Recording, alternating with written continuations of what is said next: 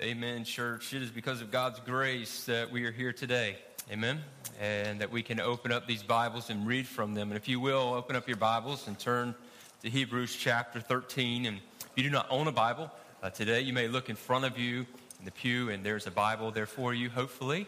If not, look down the way a little bit. You can grab one of those pew Bibles and consider that a gift to you. If you do not own a Bible, we would love for you to have one in your own possession, that you may read and that you may learn more of Christ. And if you need to help finding Hebrews, just turn to page 1009 and you'll get there. All right. And for some of you, you've heard us call that page number out for a while. Yes, we have been here for a while, and we are enjoying every bit of it. So we're here in Hebrews 13. We're going to read the first 6 verses here together.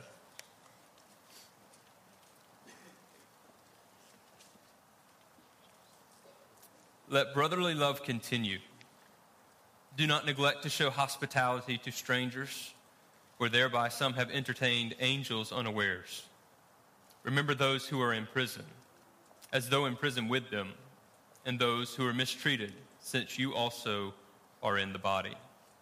Let marriage be held in honor among all, and let the marriage bed be undefiled, for God will judge the sexually immoral and adulterous. Keep your life free from love of money, and be content with what you have, for he has said, I will never leave you nor forsake you. So we can confidently say, the Lord is my helper. I will not fear. What can man do to me? Let us pray. Father, we thank you for Jesus. Thank you for his life shed on the cross, broken, Lord, that we could have life, that we could have resurrection. As he rose from the grave, we too rise from the deadness of our sin and have life in Christ, a victory over sin. And our minds can be set on the kingdom to come, and the kingdom which is now, as we reign here on this earth, as we serve each day you and one another. And Father, with this kingdom-mindedness, we worship. We have kingdom-minded worship. So, Father, I just ask that now you would bless this message as it goes forth. God, that we would be attentive today, that we would hear your word. God, give us ears to hear. And, Lord, that our hearts would receive this message. God, do this great work. We ask that you be glorified in all of it. In Jesus' name, amen. Thank you. You may have a seat. We're picking up where we left off last week in kingdom-minded worship, and we looked at really the first 2 verses, and we're going to look at the last 4 today. But last week in looking at kingdom-minded worship, we said that if we have our minds set on a kingdom that is unshakable, then it should be reflected in the way that we live our lives, that it should be seen in what we value. People know us by what we value, what is important to us. And last week as we looked at this, we saw that kingdom-minded worship values brotherly love, and it values hospitality towards one another. And this week, we're looking at hospitality extended, not only just to strangers, but also in the way that we treat one another as the church. And as we look to this next point today, we're just going to jump right into it because we have a good bit to cover. We see that the kingdom-minded worshiper values the body of Christ. There's a great value on Christ, that he is above all, but the body of Christ, being those who believe in Jesus, who have been brought together, and Christ is the head of this body, which leads us to sympathize with one another. The good news is that we have Jesus who sympathizes with our weaknesses. And when we saw that earlier in Hebrews, that meant that he sympathizes with our temptations because Jesus was tempted. Write this down. Make sure you remember this. Just because you're tempted does not mean that you have done something wrong. Jesus was tempted. Jesus never sinned being tempted, but Jesus was tempted. Jesus never did anything wrong. And so with Jesus being tempted, we are tempted as well. So when that temptation comes, we know that we can look to Jesus who sympathizes with our weaknesses. And at times when we fall into these sins, we look to Jesus and say, you never fell in that sin. You were always perfect. And yet you understand what we're facing. And in the same way that he sympathizes with us, we ought to sympathize with one another in the struggles in which we face in following Jesus. That's what we see here in verse 3. Remember those who are in prison. as though in prison with them, and those who are mistreated, since you also are in the body. Maybe you saw this past week, Jamie Foxx was in his home and up on the hill, and he heard a car crash. And so he comes down to see what's going on, and he sees that a vehicle is burning and that there's a man inside. And so he quickly goes to the aid of this man who was inside, and they had to cut the seatbelt, and there was another guy helping him. They were able to pull this man from the car. And afterwards, they conducted an interview, and they must have said, man, you're a hero. Because, I mean, in his response, he said, man, it wasn't heroic. He said it was just something I should do. And what he's admitting to in that moment is saying, when I come down the hill and I see that there's a car on fire and there's a man inside, it is my responsibility then to go help him. And that's what I'm doing. I mean, I'm just fulfilling a role. I'm taking responsibility. Who would I be? What kind of human being would I be that if I saw this car on fire and this man inside, that I would just walk away and say, no, not having any business of that. No, it's my responsibility. So it's not heroic at all. It's just something I was supposed to do. And when we look to this passage in verse 3, we see that it is the responsibility of the church to care for one another and to remember each other. And so we have this responsibility. And it's not just lip service. This is true servanthood. So as the early church would gather together in worship, then they were scattered into different places because of persecution. People who wanted to kill them or throw them into prison because they loved Jesus. That was their crime. And so because of loving Jesus too much, they were scattered abroad. And some of them were put in prison. But for those who were able to escape and who were able to continue to meet together, the writer is penning this to them, and he's saying, hey, don't forget those who are in prison. Because they're just like you. It's just like your body being in prison because you're together as one. And that gives us a good idea of where he's going with this encouragement. And it was not uncommon for Christians to sell some of their most precious possessions in order to have the money to go and travel and see their brothers and sisters in Christ who were in prison. And they would go visit them at the risk of them being put in prison as well. So it shows the love that they have as they come together. We looked at the brotherly love last week and the hospitality, and it just rolls into this looking after each other, even when in prison, even when going through struggles. It wasn't like, hey, man, that's not me, that's them. They got caught, not me, and that's not my problem. No, that wasn't their heart. It was them because they're the body of Christ, and there they are remembering each other in the most difficult of times because they value Jesus as most precious. Because Jesus had saved their lives from the dominion of sin, because he had brought them together who maybe at times they were strangers. We even talked about last week how it was made up of different groups of people, could be slave and slave master, that come together in worship because Jesus breaks down all those walls of hostility, and here they come together. They remember each other in all times because the church is the family of God. See, we've made church to be so many other things, and we forget that it's the family of God. That's why we're gathered here today. You're visiting with us today. You want to know what we're about? We're the family of God. You know, it becomes so programmatic. It becomes so consumeristic in how we try to reach people. But really what people need to understand is if you belong to the church, it's because you are grateful for what Christ did for you. And you acknowledge that God is creator, and that he loves us, and that he sent his son, and that because he sent his son on the cross to die for our sins, we can have life, and we have the power of the Holy Spirit reigning in us, leading us to do what's good. Because here's the truth. You don't have the Holy Spirit, you don't even know what's good before God. And so with this truth, we come together as the family of God, and we worship. It's a group of reborns. Because being born the first time didn't take. It wasn't enough. So if you're here today and you think, hey, man, I've been born into this world, isn't that enough? No, it's not. It's not enough. You must be reborn. You must have new life in Christ. You must be a follower of Jesus. And so we are so grateful that this family is not separated by race and gender or status. It does not divide us. That divides countries. It divides the world. It divides certain religions, and it can divide us if we're not careful. But no, the church, the body of Christ, is not divided by these things. Galatians 3:28. There is neither Jew nor Greek. There is neither slave nor free. There is no male and female, for you are all one in Christ Jesus. Now, some people will abuse this text, and they'll say, see, You're neither male or female, so those roles don't matter anymore. No, they matter. Men, you have a role. Women, you have a role. And they're precious roles. They matter. But God doesn't love man more than he loves woman, or woman more than he loves man. That's the point here. We're seeing that one doesn't have more value than the other. And so together, many times a bunch of misfits, a bunch of people coming together in Christ, they all have the same value because it's Jesus. Jesus who makes them who they are. The early church truly valued one another as one values his own body. That's how they cared for one another.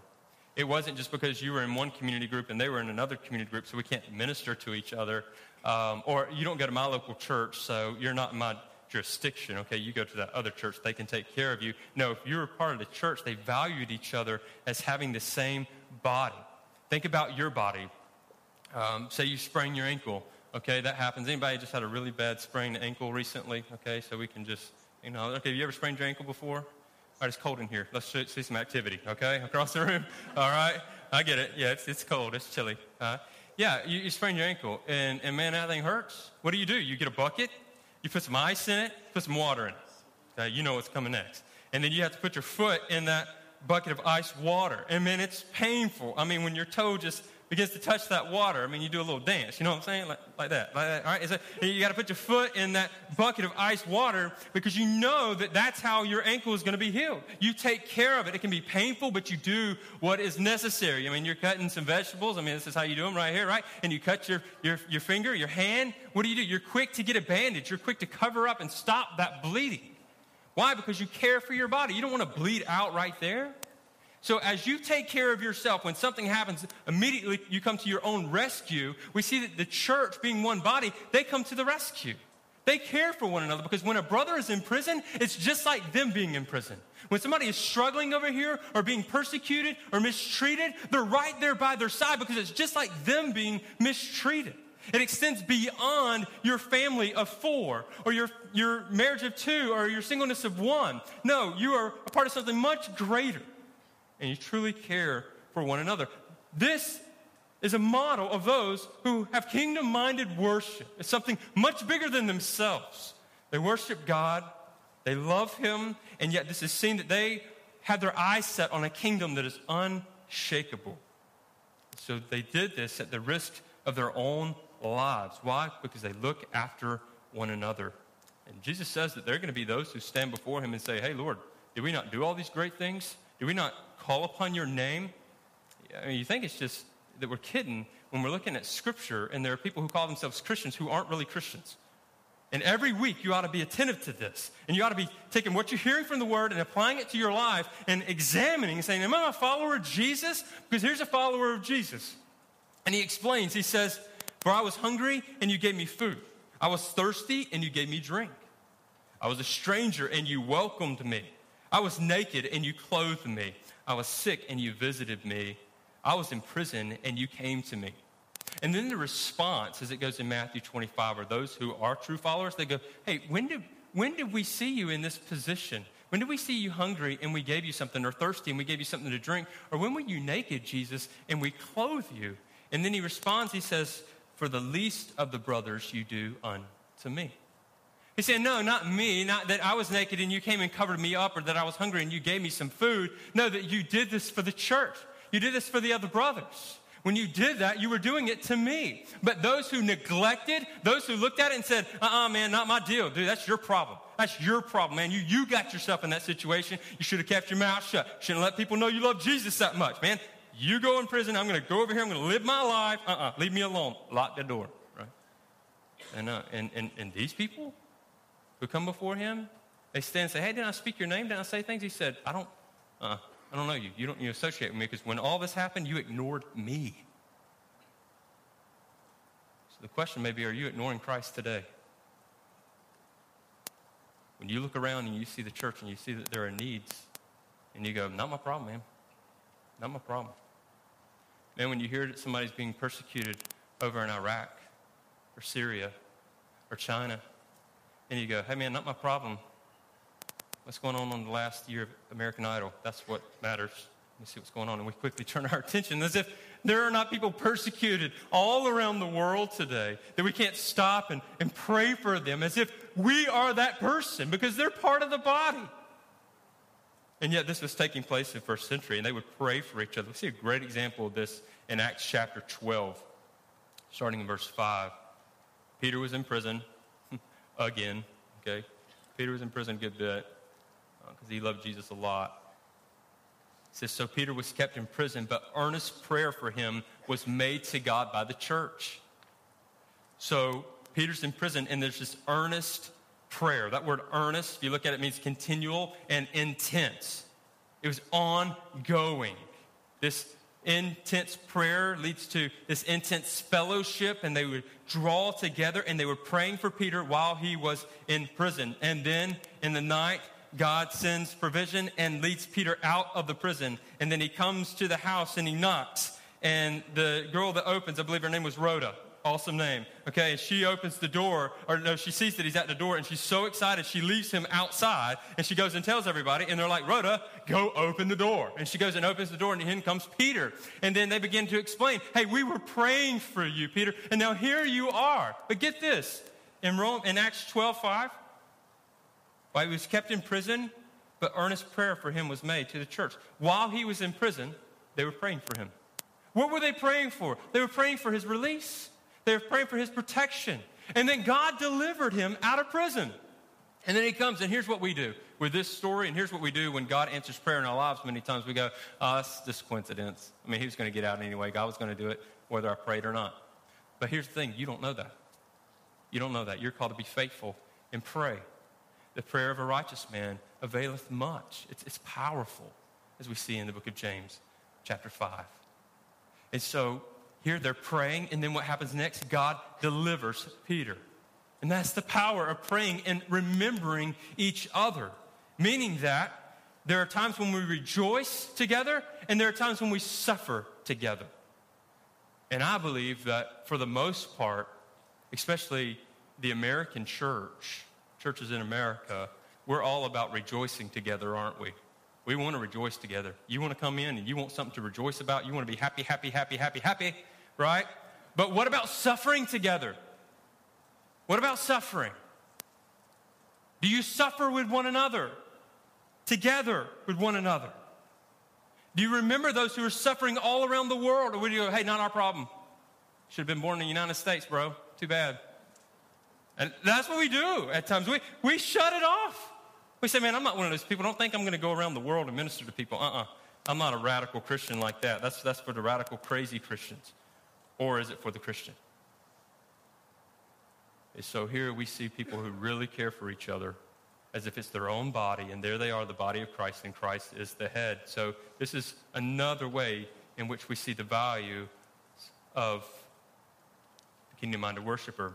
And then it goes on, and it's going to seem like we're totally jumping topics because we are, but hey, that's how he wrote it. That's how we're going, all right? So the next one is the kingdom-minded worshiper values marriage. So not only do they value the body of Christ, they valued marriage. Let marriage be held in honor among all, and let the marriage bed be undefiled, for God will judge the sexually immoral and adulterous. Now, some of you are about to perk up. You're about to start listening, and I'm glad. Okay, here we go. All right, he says honor. Okay, honor, that word means value. Value marriage. May you value marriage. Believe it or not, in the first century and the early centuries, there were those who valued celibacy, that Christians should not get married, that they're better to not get married. They don't have as many problems. That could be true. But that they would be better off and more holy. More holy if you didn't get married. And so stay away from marriage because marriage is evil. And yet we see in Scripture saying marriage should be honored. Yet then there's also the problem that's been there from the very beginning is unfaithfulness. Unfaithfulness within marriage, as we see with adultery. Did this unfaithfulness just start becoming a problem here in the last century? No, it's always been a problem. Why? Because man has always had a faithfulness issue because he wishes to remain faithful first to his own sinful desires. That's the struggle in marriage. Not remaining faithful to his spouse, but faithful to his own sinful desires. But here we have this picture of marriage, this value of marriage. And obviously, the value of marriage is decreasing in our culture all around us, but it's not decreasing in the eyes of God. Now, he still has a high view of marriage because marriage is his idea. He is the one, just like he created you and me, he created marriage. There would be no marriage without God. Okay, that's what people don't want to admit. God created man, he created woman, and he brings them together as one. So he decides what marriage really is. He brings them together as one. This is his idea, and he loves the idea of marriage. God loves the idea of marriage. Why does he love the idea of marriage? Because it is a picture. Every marriage is a picture of Christ, who is his son, who is the groom, and the bride, the body of Christ, coming together in a covenant that will never, ever be broken. That's why he loves marriage. He loves marriage, and he hates divorce. Now, before you check out, before you think I'm picking on you, no, you need to hear God's word. We're all under this. God values marriage more than any of us value marriage. And it is his idea to begin with. And yet it's this wonderful picture of the gospel. So marriage has to do more with God than it does with you and me. What do you think about that? Marriage has more to do with God than it does with you and me. Marriage should be more about the gospel than our needs. That's marriage. You're not going to hear that among the world. You're going to hear that I want to get married because of the benefits. I want to get married because you can get married. We should be able to get married because you can get married. Wrong motive. Wrong motive. I want to get married because the gospel is enhanced. We have a beautiful picture of a man and a woman coming together to give glory to God. Now, marriage is a lot of work, all right? And marriage is a lot of work, not just for the marriages that are struggling. Marriage is a lot of work for the good marriages, too, right? It takes a lot of work. But yeah, I'm really concerned for this young generation, so I'm just going to talk to you for a minute, because you're being brought up in a culture that does not value marriage at all. And probably if we were to sit down and interview you, we may be shocked by how you view marriage just because of what is being told to you all the time, what you're hearing. And it breaks my heart for you, and I want you to really listen into this of what we're about to talk about, okay? Love you guys dearly, and because we love you dearly, we want you to hear the gospel truth, is that marriage is God's idea. And yet many people enter into marriage because they're selfish. They enter into marriage because they just want somebody. They enter into marriage because they think that that somebody is going to fill their life and they're going to be complete from that point forward. That's not true. Whatever man that you're praying for and hoping for, ladies, he's not your Savior. And guys, whatever hot chick you're praying for, right, that you're praying for, she's not your Savior. Your little boyfriends and your girlfriends, they're not your saviors. They don't complete what is void in your life. But understand this, when we talk about marriage, if you truly want to understand what marriage is all about, dig into the Bible. And listen as we go through this, because you're not learning what marriage is by our culture. That's depraved. That's fallen. It is so selfish and about your needs that what's missing is God being glorified in it all. And listen here, guys. It's not just for you. It's for all of us. Because what you're learning, and sadly what you're learning, is because how many of us have failed in other areas. So let us go to the Bible for our instruction.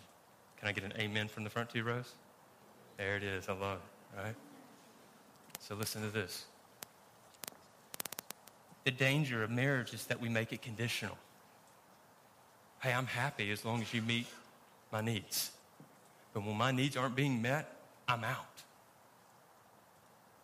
That's not what marriage should be based on. It shouldn't be conditional, because our relationship with Jesus is not conditional. There are days in which we don't even open up the Bible or pray or speak the name of Jesus. Does he say, I'm out? I'm done with you. You didn't even call upon me today. You didn't recognize I was in the room. You didn't even recognize what I was wearing. No. He loves you. And he knows that you're not going to meet all of his needs. So he comes to meet your needs. He gives you everything that you need. His love. His love. See, the danger is that we make marriage conditional. And that is not a good reflection of our salvation, of our covenant with God.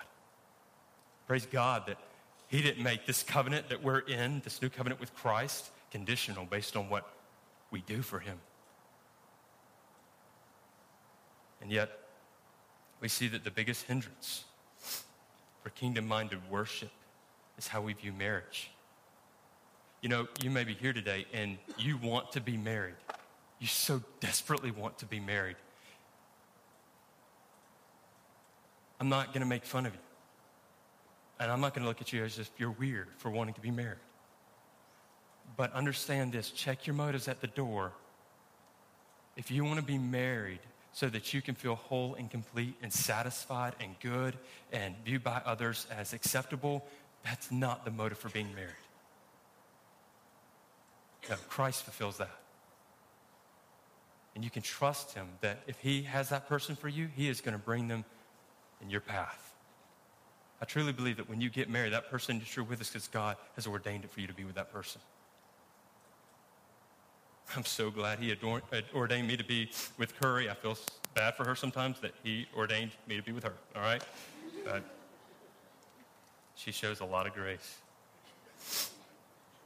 But here's the big hindrance to kingdom-minded worship, and this is what's being highlighted here because we're about to do a series called Reclaiming Love in February. I'm looking forward to that, and we'll deal more with relationships. But for today, we're really dealing with unfaithfulness, and so we need to address this. We see that sexual immorality and adultery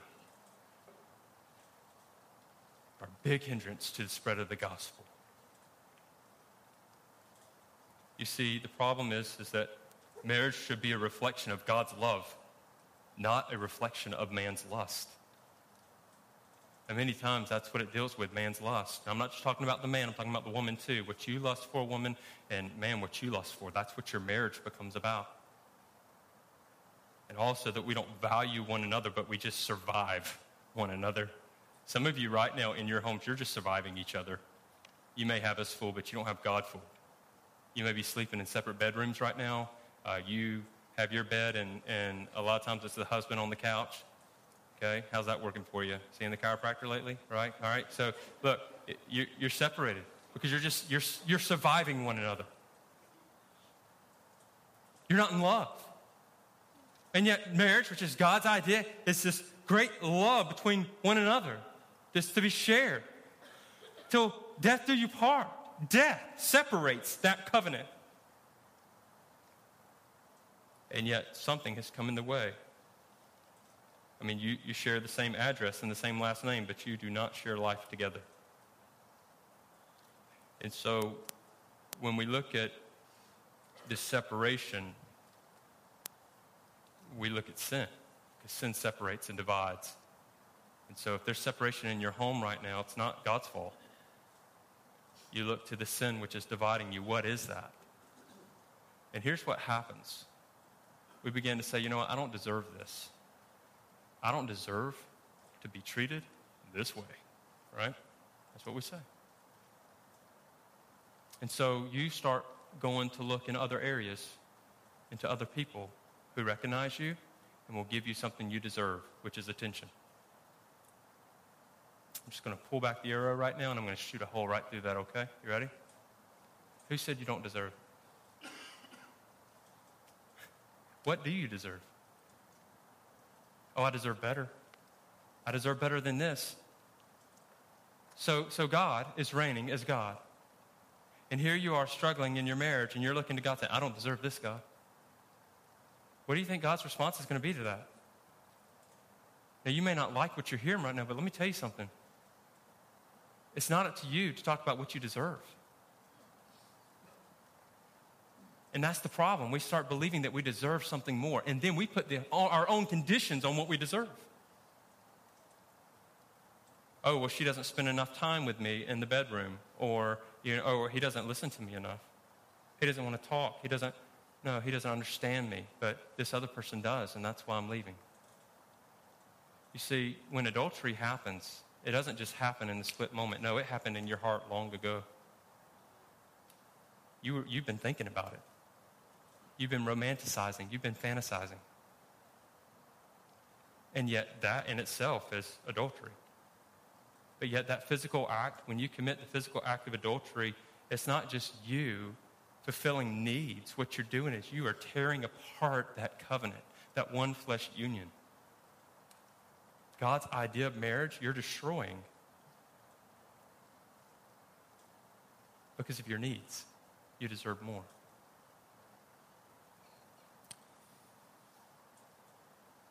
There is forgiveness for those who have committed adultery. There is full forgiveness because Jesus died for that adultery on the cross. So you don't have to walk around with a big A on you, okay? Everybody point at you. No, there's forgiveness, but there are great consequences to that action. Maybe right now you're entertaining the idea of an adultery, of an affair. You're thinking about it. And I guarantee you, in a room this size, there could be some premeditation going on. Will you understand that it is destructive? It's not good for you. It's not good for the other person, no matter how exciting it may be. It destroys you. It destroys your spouse. It destroys your family if you have kids. It's not even thinking. What it does, it shuts everybody out, and it's you being God and redefining what you think marriage should be in that moment. The gospel cannot advance in that moment. Marriage and sexual intimacy should thrive. Not just because you're attracted to one another. No, because God's love. Yes, God's love should be what motivates man and woman to come together. So that sexual intimacy in the home, in marriage, is worship. You go, you're freaking me out now. But it is. He created it for marriage. But it also talks about sexual immorality for those who aren't married, who are dating. And you're saying, hey, I can have sex with this person because I love them. I care for them. Really? Those are your credentials? Sex is God's idea for marriage. In church, sadly, we're not presenting a good example for the world. We look to the world and say it's the world's fault for what all's going on here. No, it's the worldliness in the church that's a great problem.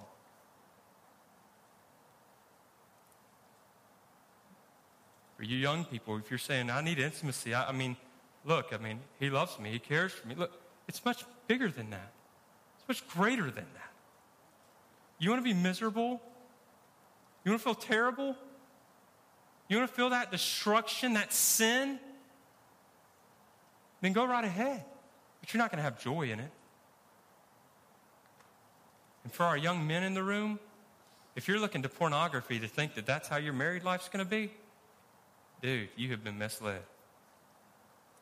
That's sickening. That's you fantasizing. You being king.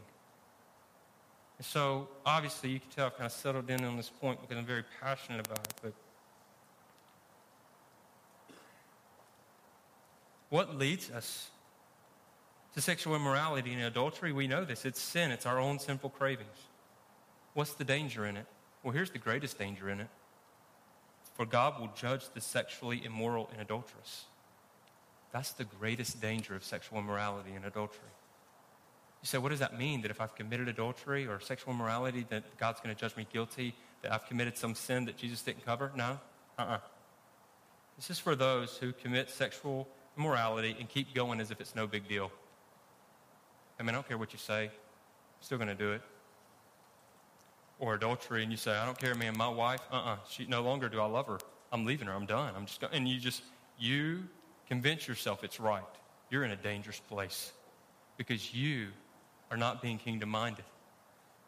You are not presenting the gospel. You're not living out the gospel.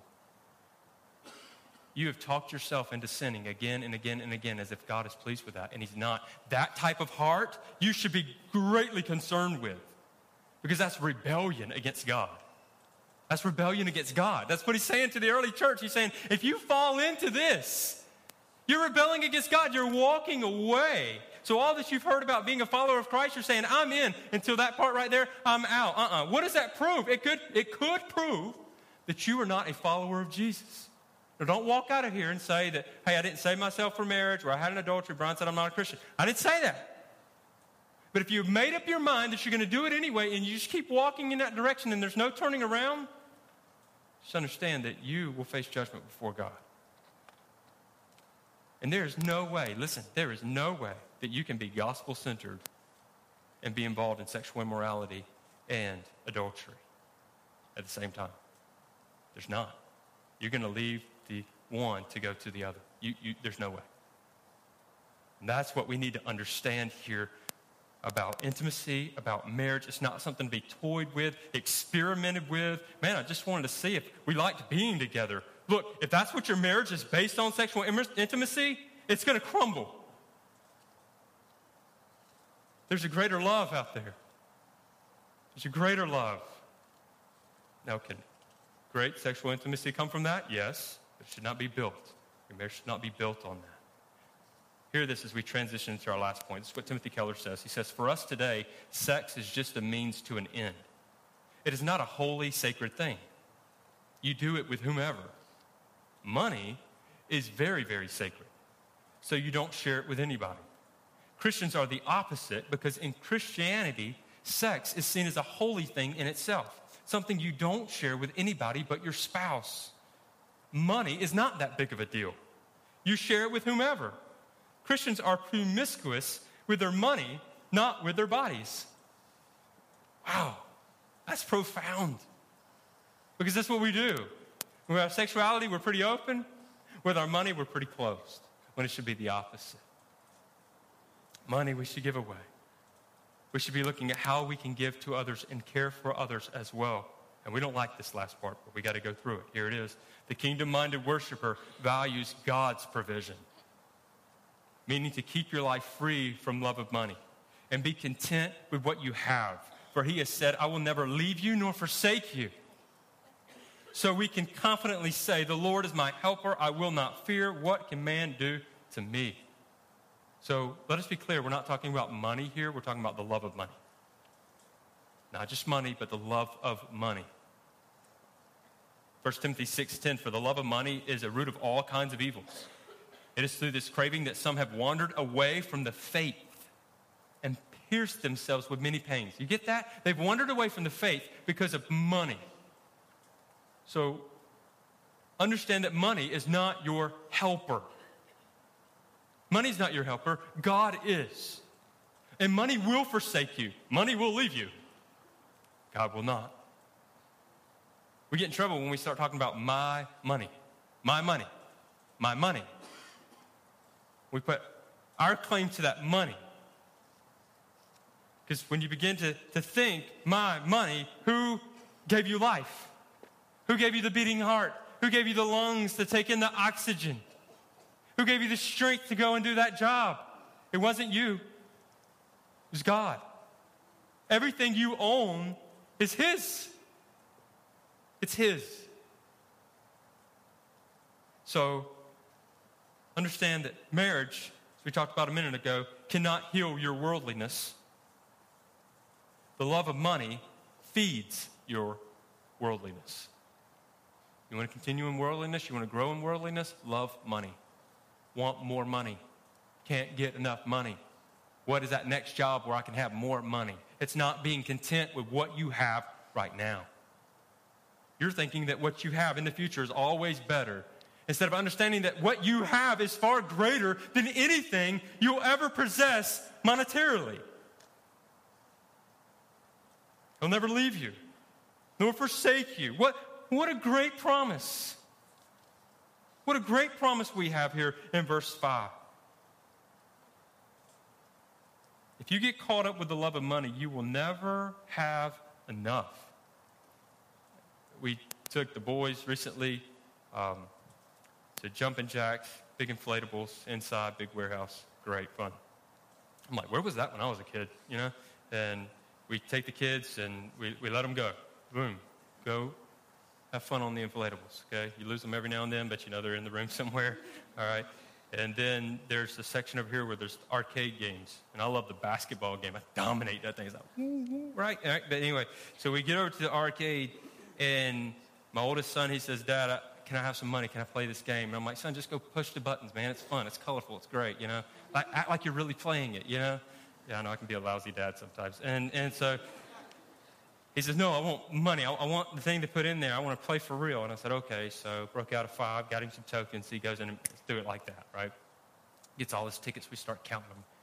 And his little brother, Paxton, is just like, oh, wide up. Like, what are we doing with the tickets? What's going on? And we go up to the counter, and they see all these toys.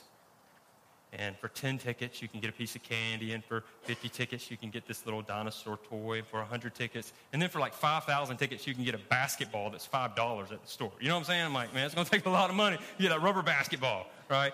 And so I'm like, man, you got your kids fooled. But they're there, and they're looking at all these things. And he's like, I don't know what I want, Dad. And I'm like, hey, well, here's the cabinet you got to be interested in. Don't even go to this cabinet, okay, bud? We weren't that victorious, okay? We're over here. Okay, this is what you got. And he begins to pick out stuff. And, you know, I just watched. And I began to think back at how I'm that kid at the counter. And I'm like, no, I don't want this section. I want this section. But being in this section is not good enough. I want the bigger toys. No, I want the rubber basketball. That's it. That's what I want. And that's what we do with life. He's sitting there saying, all I have are 50 tickets. And I ended up getting them those candy bracelets that you put around and you eat at, right? Brooker's broke, and so we're like, 5 seconds, hurry up, pick it up, right? And then Paxton, I mean, his is gone within the minute. He's just got this little wet string hanging on him, right? He's like, man, that was awesome. I mean, but think about it. That's how we are with material things. I mean, we just can't get enough. I mean, it's like that little bracelet. I mean, we just got to get after it. And then all of a sudden, we go, I need more. What else do you have for me? Hey, let's put some more money in the machine. Come on, let's get some more tokens. Let's go play. Let's go play. Let's go play. Or a rubber basketball? And yet, we think that if we have that next house, we have that next car, we have that next job, that everything's going to be good. And for the early church, they had to be careful because their deal was they could lose everything. They could lose their house. They could lose their transportation, be it a donkey or whatever, but they could lose it. That's what he's saying. Don't love money. Don't love your material things. All that can be taken away, but it's okay. We have an unshakable kingdom. When everything is shaken, man, it's the kingdom that's going to be left standing. You'll be left standing because I will never leave you or forsake you. Do not neglect the gospel. Do not run away when your possessions are taken from you because you love Jesus. And yet we have a lot of possessions, and we're wanting more possessions. You see, the sad thing is that many times we're comparing what we don't have to what others have, to what other people have. I mean, what does that matter? What does that matter what other people have? They have a nicer house than us or a nicer car. Because what we want as followers of Christ is to be content. Do you really think that there's contentment in that next bigger house or that next nicer car? Maybe for a little bit. I mean, you can ride in style for a little bit. But then you're going to wish you had that new model. It's always going to be something more out there. I mean, surely you're not desiring to have more stuff that you'll have more to insure and take care of and clean, right? That's not our desire. No, we want to be satisfied, right? We can be satisfied in what God provides for us. Living within our means. And even if it's taken from us, we don't go, well, God, if you're going to do that, then forget it. No. We say, to you be the glory. It's just stuff. It's just stuff. Oh, what if that were our heart this week as we go out of this place? That yeah, we take care of the things that we have, but we're not hungry after the next thing. But that we know that this fact right here, Kent Hughes points out that this would be enough. We will be content if we truly embrace the fact that we have God. Can you be content with that? Can you be content with that? That you have God? That He is your Lord, He's your Father, He's your Savior, and that what He's storing up for you in the future, what He has prepared, is much greater than anything you would have here. Can we be content with that? Can we start there? Do not be a lover of money. the one who embraces that they have God, and that he is their we are his possession. That is the kingdom-minded worshiper. 1 Timothy 6:6-8. But godliness with contentment is great gain. Read it again. But godliness with contentment is great gain. For we brought nothing into the world, and we cannot take anything out of the world. But if we have food and clothing, with these we will be content. Wow. Food and clothing. With these we'll be content. We just have a few garments, some food to eat. We'll be content with that. We're good. I mean, to keep going day to day. Why? For the glory of God, to spread the message. Yeah, that's why you're here. Did you know that you didn't bring anything into this world? And guess what? You can't take anything with you. So maybe when you drive up to your house or wherever you may be, your apartment, whatever, you just do a little walk through, go, wow, you mean I can't take that? I can't take that with me? I can't take all these. Oh, man, then you go to the china cabinet. I can't take all that china. I can't take it with me? No. I mean, it's nice. It looks good in your dining room. It does. But you can't take it with you. You go hop in your car and you drive and say, hey, can't take this home. Can't take this with me. Put it in perspective. The things that you're chasing after. What if it were all taken away from you? Are you prepared for it to all be taken away from you? Are you ready for that? You say, oh, that couldn't happen. I'm not a doomsday prepper. Maybe you are. Mad props to you, okay? Coming to your house when it happens, all right? But what if it is taken away? What if things do change drastically? Are you still standing on Christ? Or will it be found that you are standing on all your material things? That's something to ponder. When Pliny, the governor of Bithynia, examined the Christians and reported back to the Emperor Trajan, he had to admit, even though he was looking for a charge on which to condemn them, that at their Lord's Day meeting, this is what he said, they bound themselves by an oath, not for any criminal end, but to avoid theft or robbery or adultery, never to break their word or repudiate a deposit when called upon to refund it. In the early days, the Christians presented such a purity to the world that not even their critics and their enemies could find a fault in it. So what about when your critics and your enemies look on you? Do they see purity? Do they see that you have this great value for the body of Christ, great value for marriage, whether you're married or not, and a great value for God's provision and not a love of money? And as we looked at last week, that you value brotherly love and hospitality towards strangers. So I think what we've seen here in Hebrews 13 as we get to the end of this letter is a time of examination. So after we see all these things, should be shown what you value. Do you value these things? And if you've heard these messages in the past 2 weeks, you've heard this message today, and you're going, wow, that's hit my heart. Deal with it. Let God deal with it right now. And work in your heart. Maybe we just have a time of repentance. You say, what do I need to do? Repent. Look to Christ. Look to God and his forgiveness and his love, that your life can be built on Christ. Let us pray together. Father, thank you for your word. Lord, there are many things that tempt us to stop sharing the gospel and living out the gospel. Lord, may we be kingdom-minded, not with our eyes always set on what's going on in this world, but being kingdom-minded, may we be better in this world to be used by you. God, these values, these areas that we've looked at in these first 6 verses have been a great challenge in my own life through personal study. And I'm sure it's a great challenge for all who hear. Father, I ask today that you do a great work of salvation, that those who are empty of Christ today would be filled with Christ, or that they would build their life on Christ,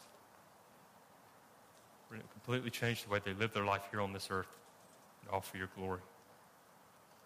So, Father, I just ask now that you continue to work among us, that we take what we've heard, that we examine our lives by it. God, if it's a work of revival, a work of repentance, work in us these things, Lord. In Jesus' name, amen.